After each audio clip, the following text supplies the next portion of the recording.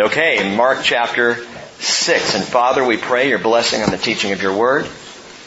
Ask, Father, again, these would not be my words or my take, Father, but the teaching of your Holy Spirit as spoke to our hearts. Father, if there is anything that I teach tonight that is not what you would have taught, I pray it would fall on deaf ears, but that our ears would only be tuned to hear what you want to speak. That our hearts would tune in on those things and hear on your frequency, Father. Tune our hearts now, Spirit of Christ, in a way only you can. And may we hear from you and be with you in your presence tonight in Jesus' name. Amen. Mark chapter 6, verse 1. Jesus went out from there and came into his hometown, and his disciples followed him. When the Sabbath came, he began to teach in the synagogue, and the many listeners were astonished, saying, "Where did this man get these things? What is this wisdom given to him? And such miracles as these performed by his hands. Is this not the carpenter, the tekton in the Greek, the son of Mary, brother of James and Joseph and Judas and Simon? Are not his sisters here with us?" And they took offense at him. And Jesus said to them, "A prophet is not without honor except in his hometown and among his own relatives and in his own household." And watch this, he could do, not he wouldn't do, he could do no miracle there. Except that he laid his hands on a few sick people and healed them, which to me is, wow. But he couldn't do any big deal. And he wondered at their unbelief. And he was going around the villages teaching. You want to amaze Jesus? Don't believe in him. That word wonder there in the Greek means amazed. He was absolutely amazed that they wouldn't believe. It amazed him. For all the evidence, for all the proof, and the amazing things he had already done, it amazed Jesus that they wouldn't believe in him. It still does today. It is amazing to Jesus when people don't believe him. The whole article spread in USA Today, Useless Today, I like to call it, that talks about nuns.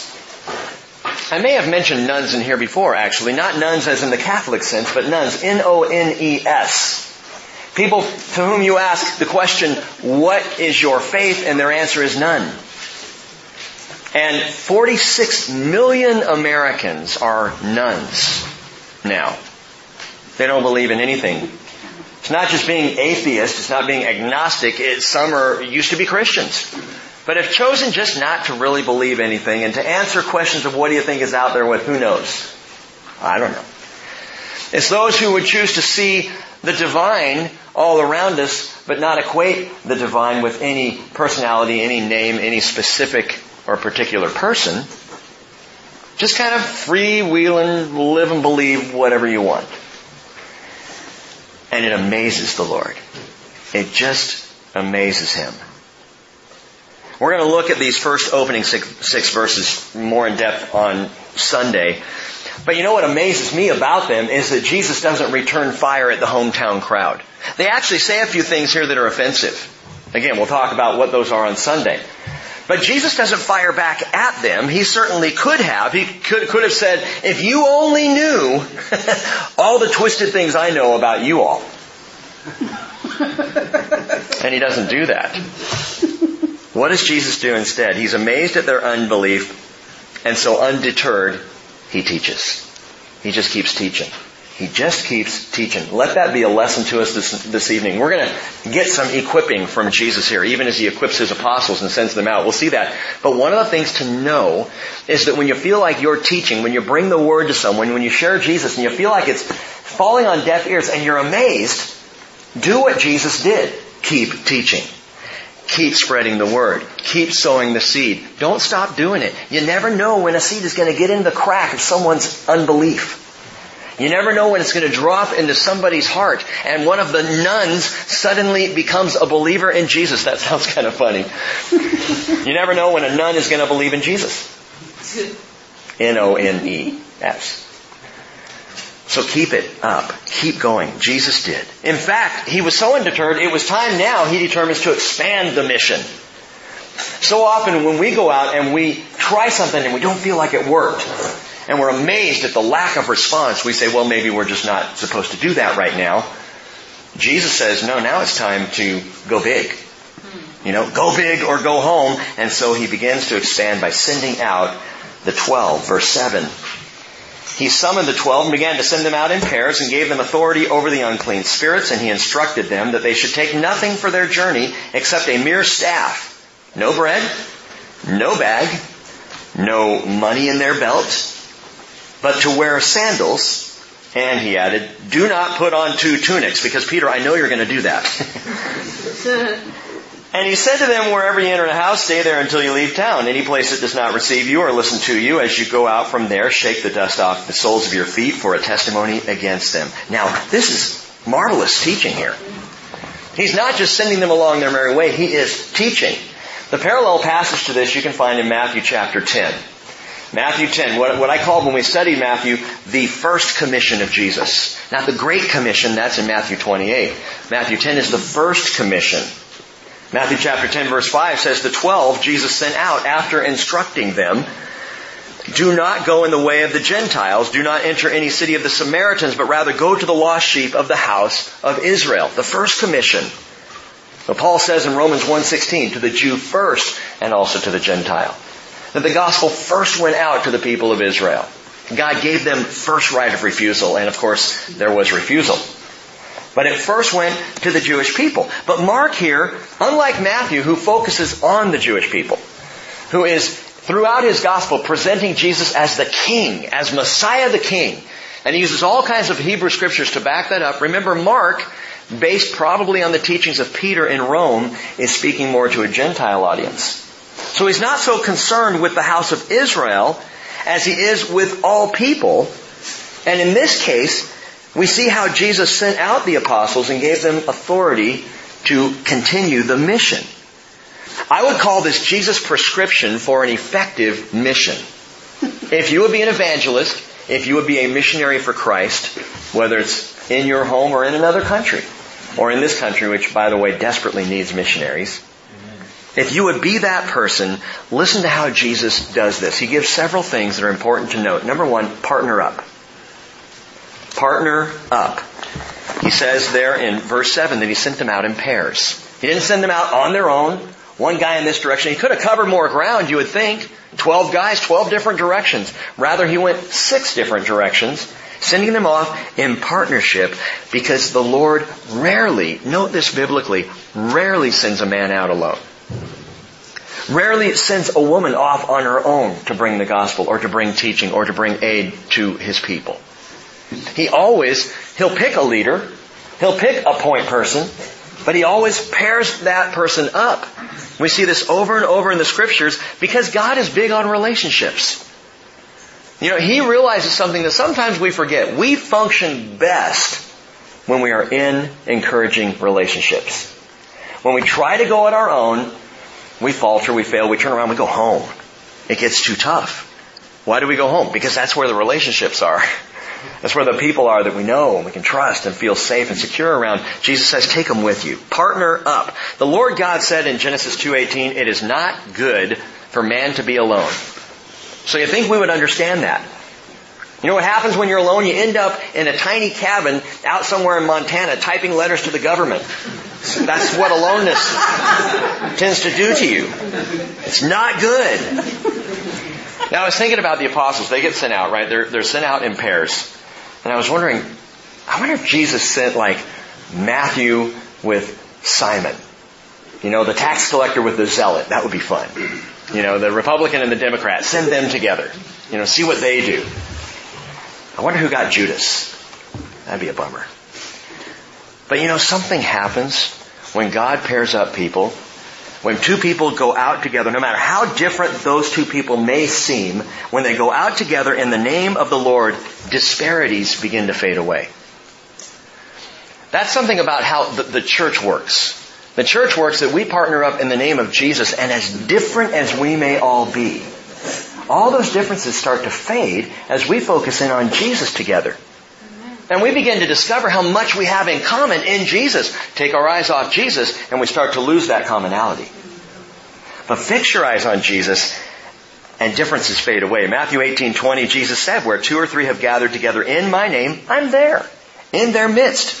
And so in the Scriptures we see Moses and Aaron, Joshua and Caleb. We see Peter and John.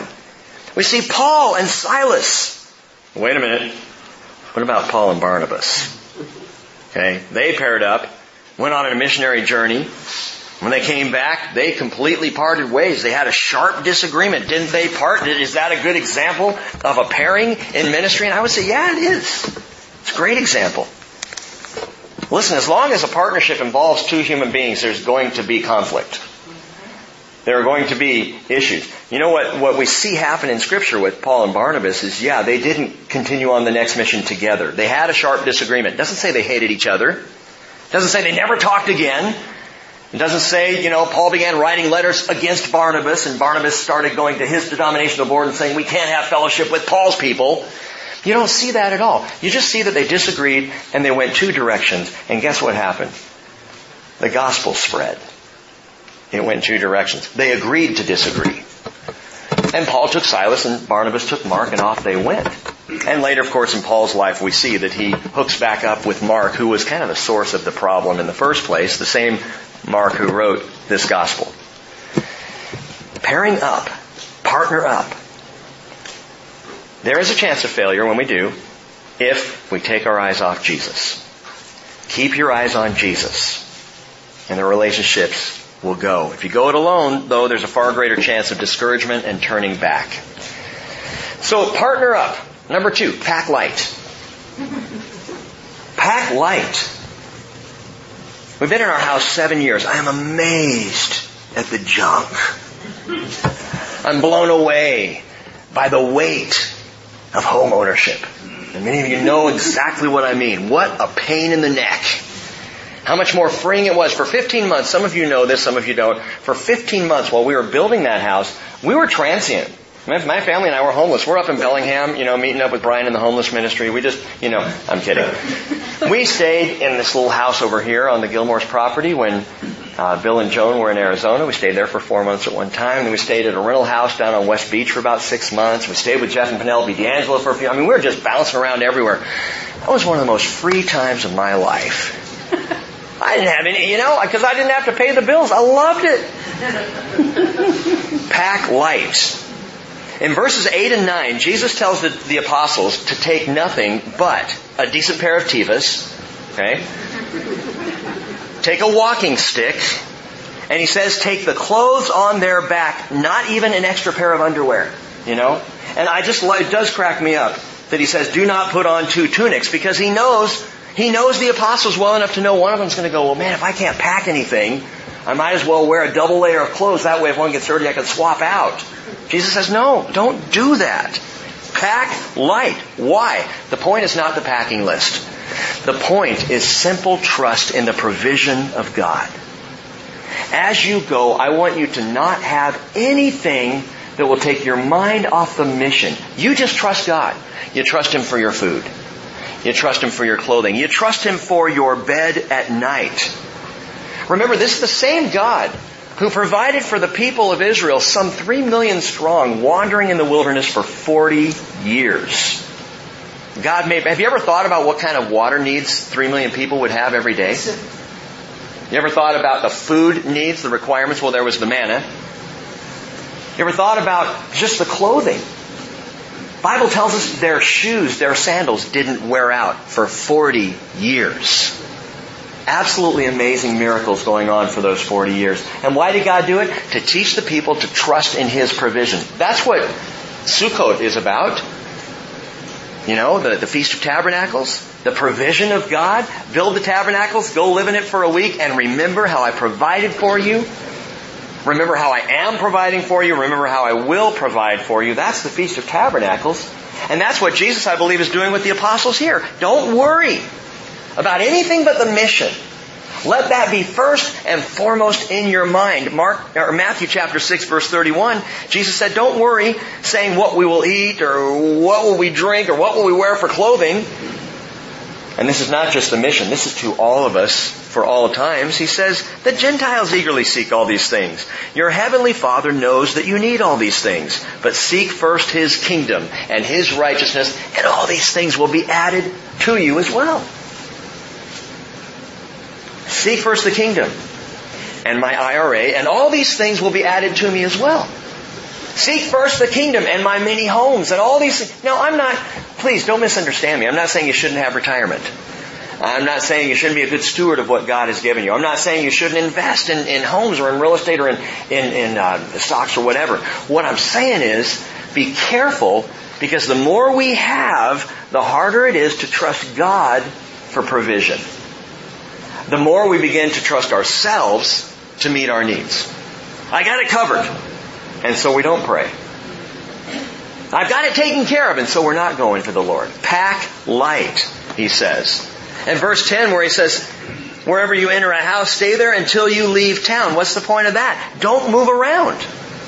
Don't go looking for the 4- or 5-star hotel. If you land at someone's home and they give you shelter and you're staying there and you're like, yeah, but that's a nicer home over there, and that guy said I could sleep there. That guy's got, Dish Network, and I could just stay where you land. Don't go looking, don't go thinking about where you are living. Focus on the mission, not the accommodations. What matters most to you today? It's convicting for me. Is it the house I occupy or the hearts I evangelize? What matters more? Taking care of my stuff or taking care of God's business? Jesus already told us, in my Father's house are what? Many rooms. Many, big house. Lots and lots of rooms. A big yard where we can play football. Right, you've heard the song. Love it. God's got a big house. And Jesus said, if it were not so, I wouldn't have told you that. Why would I tell you that? If it weren't true.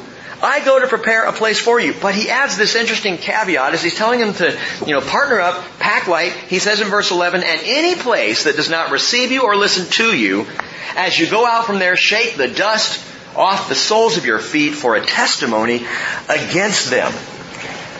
Now the Jews would be familiar with this, because this is what a Jewish man or woman would do when they left a Gentile town.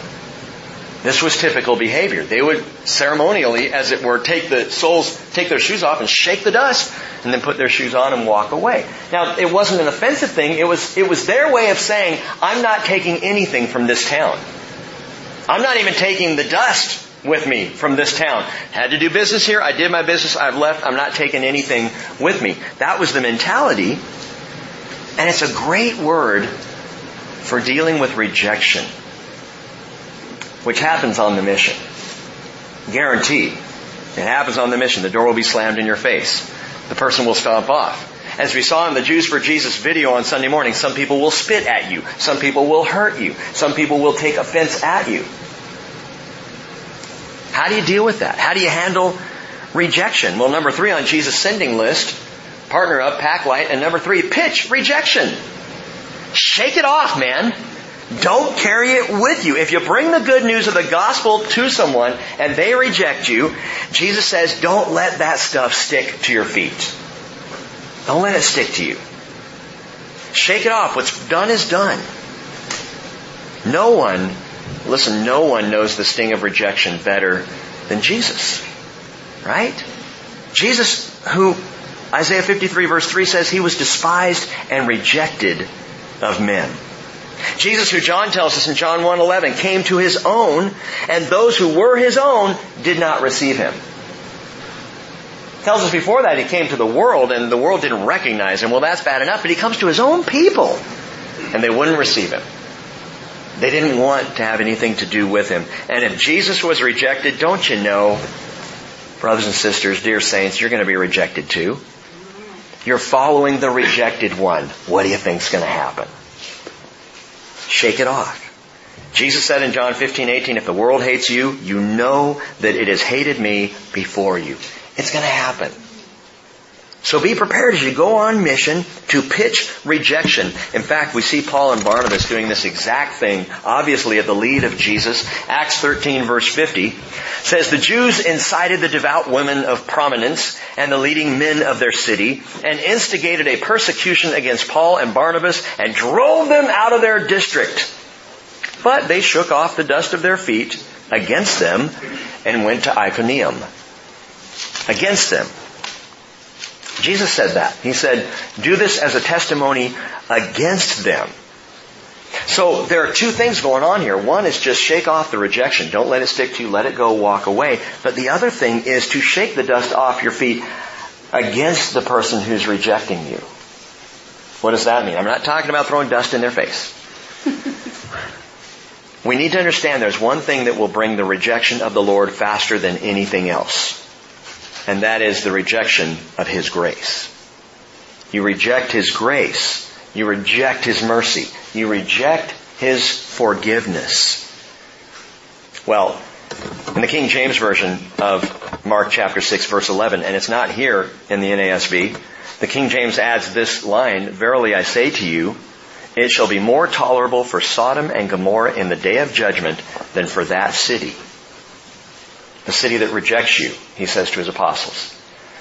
Now, side note, why is it in the King James Version but it's not in the New American Standard Bible? Well, the earliest manuscripts of Mark's Gospel don't have that line. Oh no, so the King James added it? Well, sort of. King James added it because that same exact sentence shows up in Matthew chapter 10 verse 15. So it's in Scripture. It's in Matthew's Gospel. It just didn't show up in Mark's Gospel until later on. So they think perhaps a scribe took that same verse and just stuck it there as well. No one's adding to Scripture because it's already in Scripture. But the bottom line here is to reject grace is to reject our only hope. To say, I'm a none. I don't believe in anything. This Useless Today article was talking about Christians who have become none, which amazes me. To know Jesus and then to walk away and say, I just don't really believe anything anymore. It tells me the person never really met Jesus. Never really knew grace. How can you know grace and walk away from it? So partner up, pack light, pitch rejection, and number 4, preach the Word. Preach the Word. This is not a message to church planters and to preachers and to pastors and to shepherds. This is a message to every person who comes to faith in Jesus Christ. Preach the Word. Verse 12, and they went out and preached that men should repent. That is, just turn around, turn to God. And they were casting out many demons. Okay, so they were cleaning house, as Jesus had cleaned house. And they were anointing with oil many sick people and healing them. And note this, they didn't spend hour upon hour upon hour in seminars learning how to do it. They were just with Jesus. So they just did what they saw Jesus do. They went out, they knew how to cast out a demon. Why? Because they saw Jesus do it. They knew how to preach the gospel because they heard Jesus do it. They knew how to say repent with the right tonality and the right voice because they had heard Jesus do it. They knew how to heal because they had watched Jesus heal. Now He empowered them to do all these things, but they knew because they had been with Jesus, and if we're with Jesus, we will know how to respond in the world. We will know how to take the gospel. If you're not with Jesus, you're not going to know what to do. Bless each and every one of you for being here right now with Jesus, not with Pastor Rick, with Jesus. Because the more time you spend with Jesus, and not just here on Wednesday nights, as we've been talking about, up in the morning, in bed at night, throughout the day, the more time we're with Jesus, watching Him, considering Him, studying Him, thinking about Him, the more we're going to know exactly what He would do in any given situation. And He sends them out to preach the Word. So they go. They go with His authority and with His Word. 2 Timothy chapter 4. You all have heard this. In fact, it's a passage we've looked at many times. Let me read it again.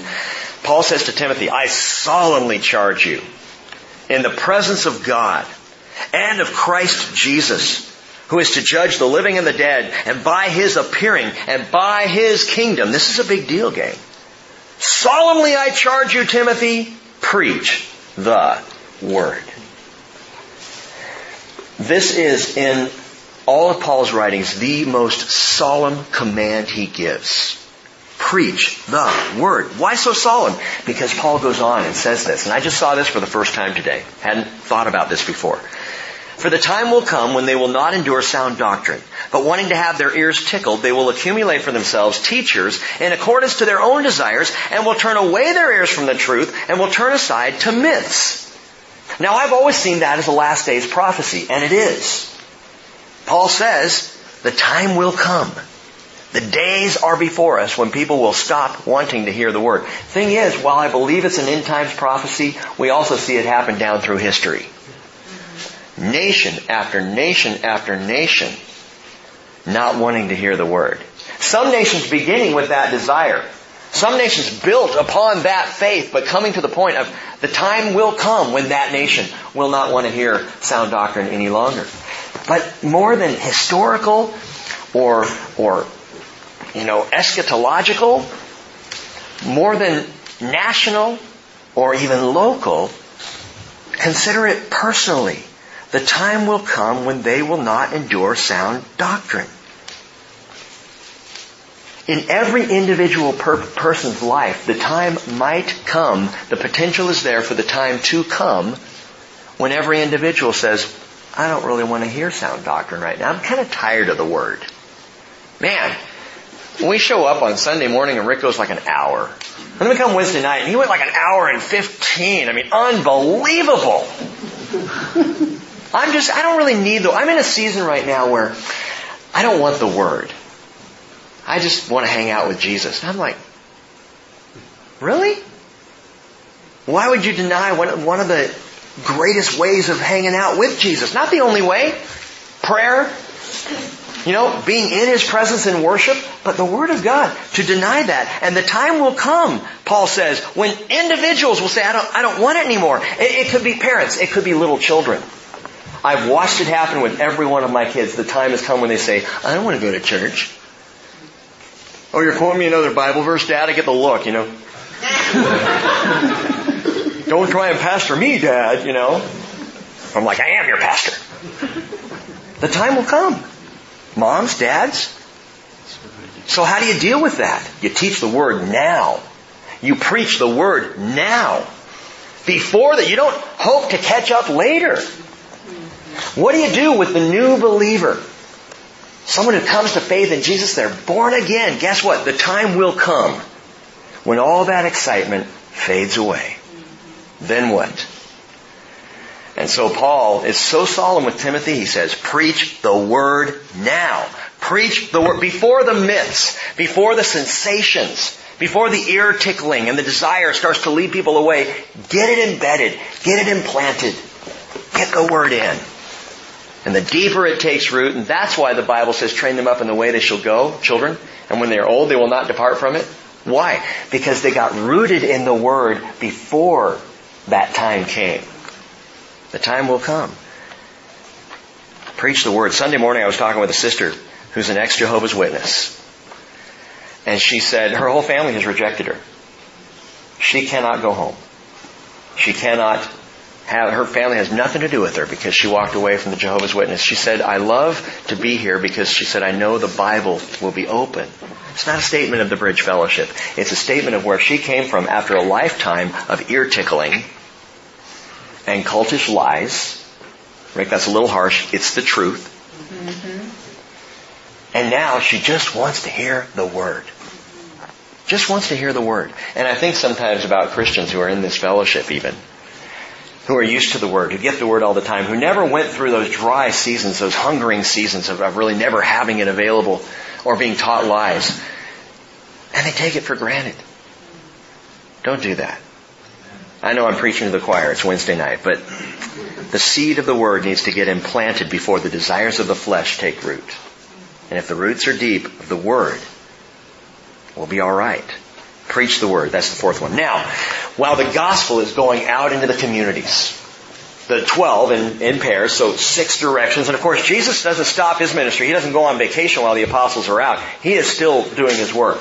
He is alone, and yet He's not alone because He and the Father are one. He's together with the Father. The Father is with Jesus. He is constant in His communion with the Lord. But Jesus is still doing his ministry. The apostles are out.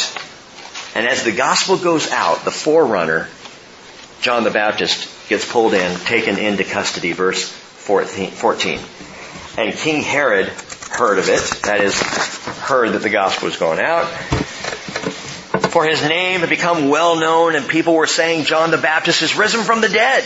And that is why these miraculous powers are at work in him. But others were saying, he's Elijah, talking about Jesus. Others were saying, he is a prophet, like one of the prophets of old. But when Herod heard it, he kept saying, John, whom I beheaded, has risen. For Herod himself had sent and had John arrested and bound and in prison on account of Herodias, the wife of his brother Philip, because he had married her. For John had been saying to Herod, it's not lawful for you to have your brother's wife. See, John called a sleaze a sleaze. He called it as he saw it, right? Herodias, his now wife, who was also was his brother's wife, but he took her from him for his own wife. By the way, she was also his niece. Oh, brother. Absolutely true. Herodias had a grudge against him, against John the Baptist, and wanted him put to death and could not do so. For Herod was afraid of John, knowing that he was a righteous and holy man, and so Herod, he kept him safe. And when he heard him, he was very perplexed, but he used to enjoy listening to him. Herod would go and just listen to John in prison. Bored some afternoon, you turn to the John the Baptist channel. You go down there, you find John, talk to me, I just want to hear your weird stuff. And Herod was fascinated by John. And I think even the indication is he liked John. But he had to do something, because John's out there bad-mouthing Herod and bad-mouthing Herodias, and, if Herodias ain't happy, ain't nobody happy, and so he's trying to cover his tracks. Herod. This is not Herod the Great, by the way, and you might make a note of that. This is Herod Antipas, who was one of 3 sons of Herod the Great, and Herod Antipas is a bona fide dirtbag. Among his other sleazy behaviors, the adulterous relationship with his brother's wife is, another sleaze who is also his niece. And what's interesting here is that Mark calls him King Herod in verse 14. King Herod was never a king.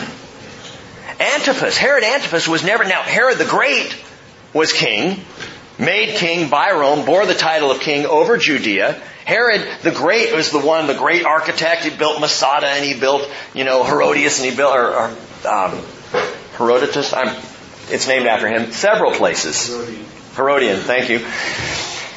And he built all this stuff. That's Herod the Great. Well, his son Herod Antipas wanted to be called king. And Caesar Augustus said, no, you may not have the title. Well, Herodias, his social climbing niece wife, she nagged him. She stayed on his back. You got to get the title of king. It won't look good for me to be married to a non-king. So he kept pushing and pushing and pushing against Augustus. You know what Augustus finally did? He finally cut him off. He dismissed Herod and he branded him a traitor. That's how Herod ended up. So why does Mark call him a king? I think Mark's readers would have gotten a kick out of the title. He calls him a king, and it's tongue-in-cheek because he was not a king. He thought of himself that way. He was pompous and arrogant and thought he was a king. But Mark's readers, and you and I know, there's only one king. There's really only one true king, and Herod wasn't him. Verse 21 tells us a strategic day came when Herod on his birthday gave a banquet for his lord's military commanders and the leading men of the Galilee. Now that's interesting. A strategic day. See, Herod liked John, but Herodias hated John. And so, a strategic day. Herodias had been looking for her chance, looking for her opportunity to have John executed, and she couldn't do it. She couldn't find the way because her own husband was protecting this guy. And then the strategic day came. The Greek word there is eukairos. And eukairos literally means a convenient day, or an opportune day, or a strategic day. So a strategic day came. And when the daughter, verse 22, of Herodias herself came in and danced, she pleased Herod and his dinner guests, and the king said to the girl, "Ask me for whatever you want, and I will give it to you." And verse 23, he swore to her, "Whatever you ask of me, I will give it to you, up to half my kingdom." And she went out and said to her mother, "What shall I ask for?" And she said, "The head of John the Baptist." It was an opportune moment, a strategic day. Immediately she came in a hurry to the king and asked, saying, "I want you to give me at once the head of John the Baptist on a platter." And although the king was very sorry, yet because of his oaths and because of his dinner guests, he was unwilling to refuse her. Immediately the king sent an executioner and commanded him to bring back his head. He went and had John beheaded in the prison and brought his head on a platter, gave it to the girl, and the girl gave it to her mother. I wonder how that little girl grew up. And when his disciples heard about this, they came and they took away his body and laid it in a tomb. Now listen, Herod was not only a sleaze, he was a buffoon. And I'm saying this in the context of the passage. He enjoyed John's teaching. He liked listening to the prophet. I believe he even liked John. So why does he follow through with this brutal request of having John beheaded and his head brought in on a platter? Take this as a cautionary tale, my friends. A cautionary tale. The two big issues in Herod's life at this moment were revelry and reputation. Revelry and reputation were far more important to Herod. Revelry, he's partying here. I think he's got to be a little tipsy. Doesn't say that, but he's in the company of all these important, celebrities and officials, important people. He's got to be loosened up by wine, woman, and song. Why do you think he's loosened up? Because he offers her half his kingdom. Come on. I mean, what an idiot, really? Up to half my kingdom! Cheers! He's got to be a little on the tipsy side. He offers her this.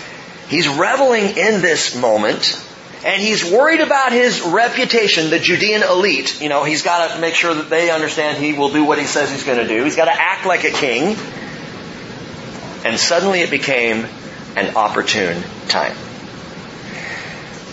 Luke chapter 4 verse 13 tells us that when the devil was finished tempting Jesus, he left him until an opportune time. Now you know and I know Jesus never gave it to him. Judas would give it to him on the night of Jesus' betrayal. But Jesus never gave the devil an opportune time. Never opened the door even a crack for the devil to get in. Paul says, Ephesians 4:27, "Do not give the devil an opportunity." Which is exactly what Herod did. Simply by having the dance, by having the revelry, by having the party going on, he opened the door a crack for an opportune time, for a strategy to be employed. And I believe the devil, not Herodias, is the one who took out John the Baptist. He used Herodias, and he sought an opportune time. And what do you think the death of John the Baptist would do to Jesus? Talk about a shot across the bow, a warning shot. From the devil to Jesus, I'm gunning for you. I just took out your forerunner. I can do the same to you. Yeah, right. John the Baptist was Jesus' cousin. His first cousin. So this would have an impact on our Savior. This would touch Jesus personally. It was an opportune time. Listen, I really am not a killjoy. For those of you who know me well, know I like to have fun. I love to laugh. I love jovial things. I love loud music. I love to be with people. I love games and all kinds of fun. I love fellowship. But the reason why in the last year or two I've come down really hard on drinking and on gambling, on the casinos, on local taverns, on places where I know amazingly a lot of Christians like to go on weekends and whatnot, is because, and we've got to understand this, these situations are very often strategic. We go thinking we're going to have fun. The devil's got a different plan altogether. Do not forget, he is running a strategy. And his strategy is in any way possible to undermine the effectiveness of the kingdom. And when I head out and give him an opportune moment in my revelry, Or in my worry about my reputation. Remember this? Satan is always looking for an opportunity to lop off the head of your faith. And he will do it if given the chance. Don't give it to him. Don't give him the opportunity. There are many places where we just ought to say, I'm just not going there. You know? I'm not saying you wouldn't have fun when you're there. In fact, I don't believe I once said that, certain places aren't fun. Well, the casinos look fun. Don't they? They're all lit up pretty and everything. But they're corrupt. Enough on that. What was the result of all this on Herod himself? Look back at verse 16. When Herod heard of it, that is the gospel going out, Jesus' boys going out, Jesus, his message is gaining ground, people following, people are amazed, all the miracles, everything he's doing. When Herod heard of it, he kept saying, John, whom I beheaded, has risen. Is John back from the dead? I would call this story the haunting of Herod. Because that's what's going on here. He is being haunted here. Not by the ghost of John the Baptist, but by his own sin. His own sin found him out. His own sin is now going after him. His own guilt is haunting him. And that's what sin does. And we all know this. It haunts us. It dogs us. It keeps coming around after us. Which is why I am so thankful for the blood of Jesus.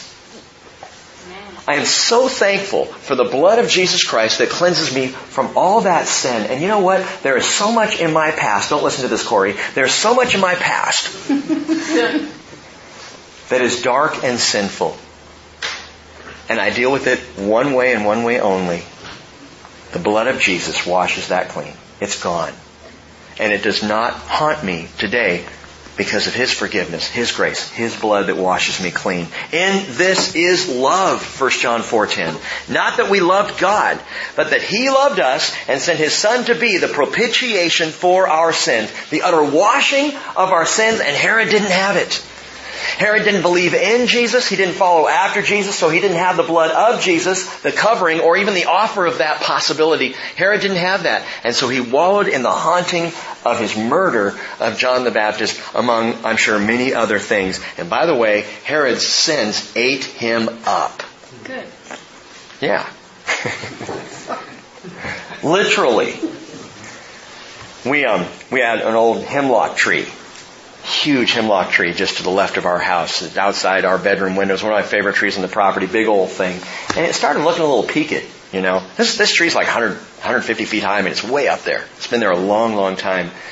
And so we had Dave and Denise Walton out, and they were looking at the tree. And Dave goes, well, let me take a look at it. I said, does that look a little sick to you? And so he gets down to the tree, and he starts digging around the bottom. And he pulled off some bark on the bottom, and it was gross. Tons of bugs went and just rolled out underneath. And Dave goes, yeah, this tree's going to fall. He said, when you get a tree that's this rotten in its core, it's eventually going to fall. It's getting chewed up right now by the bugs. This is the beginning of the summer, and he goes, keep an eye on it, and let us know if you want us to cut it down. I'm like, keep an eye on it? Yeah. What, until it falls on my bedroom? Cut the sucker down. And so they came out and they cut it down. And interesting, this reminds me a bit of Herod because he was rotten to the core. You know how he died? Acts 12:23 tells us he was eaten by worms. I looked at so many commentaries trying to see what exactly does that mean. And you know what I came up with? It means he was eaten by worms. That's all. I don't know. I don't know how that looks or how it exactly happened, but it says that he entertained the praise of the people from Tyre and Sidon, and as those people began saying, His words are the words of God, and he was saying, yes it is, it says he was eaten by worms.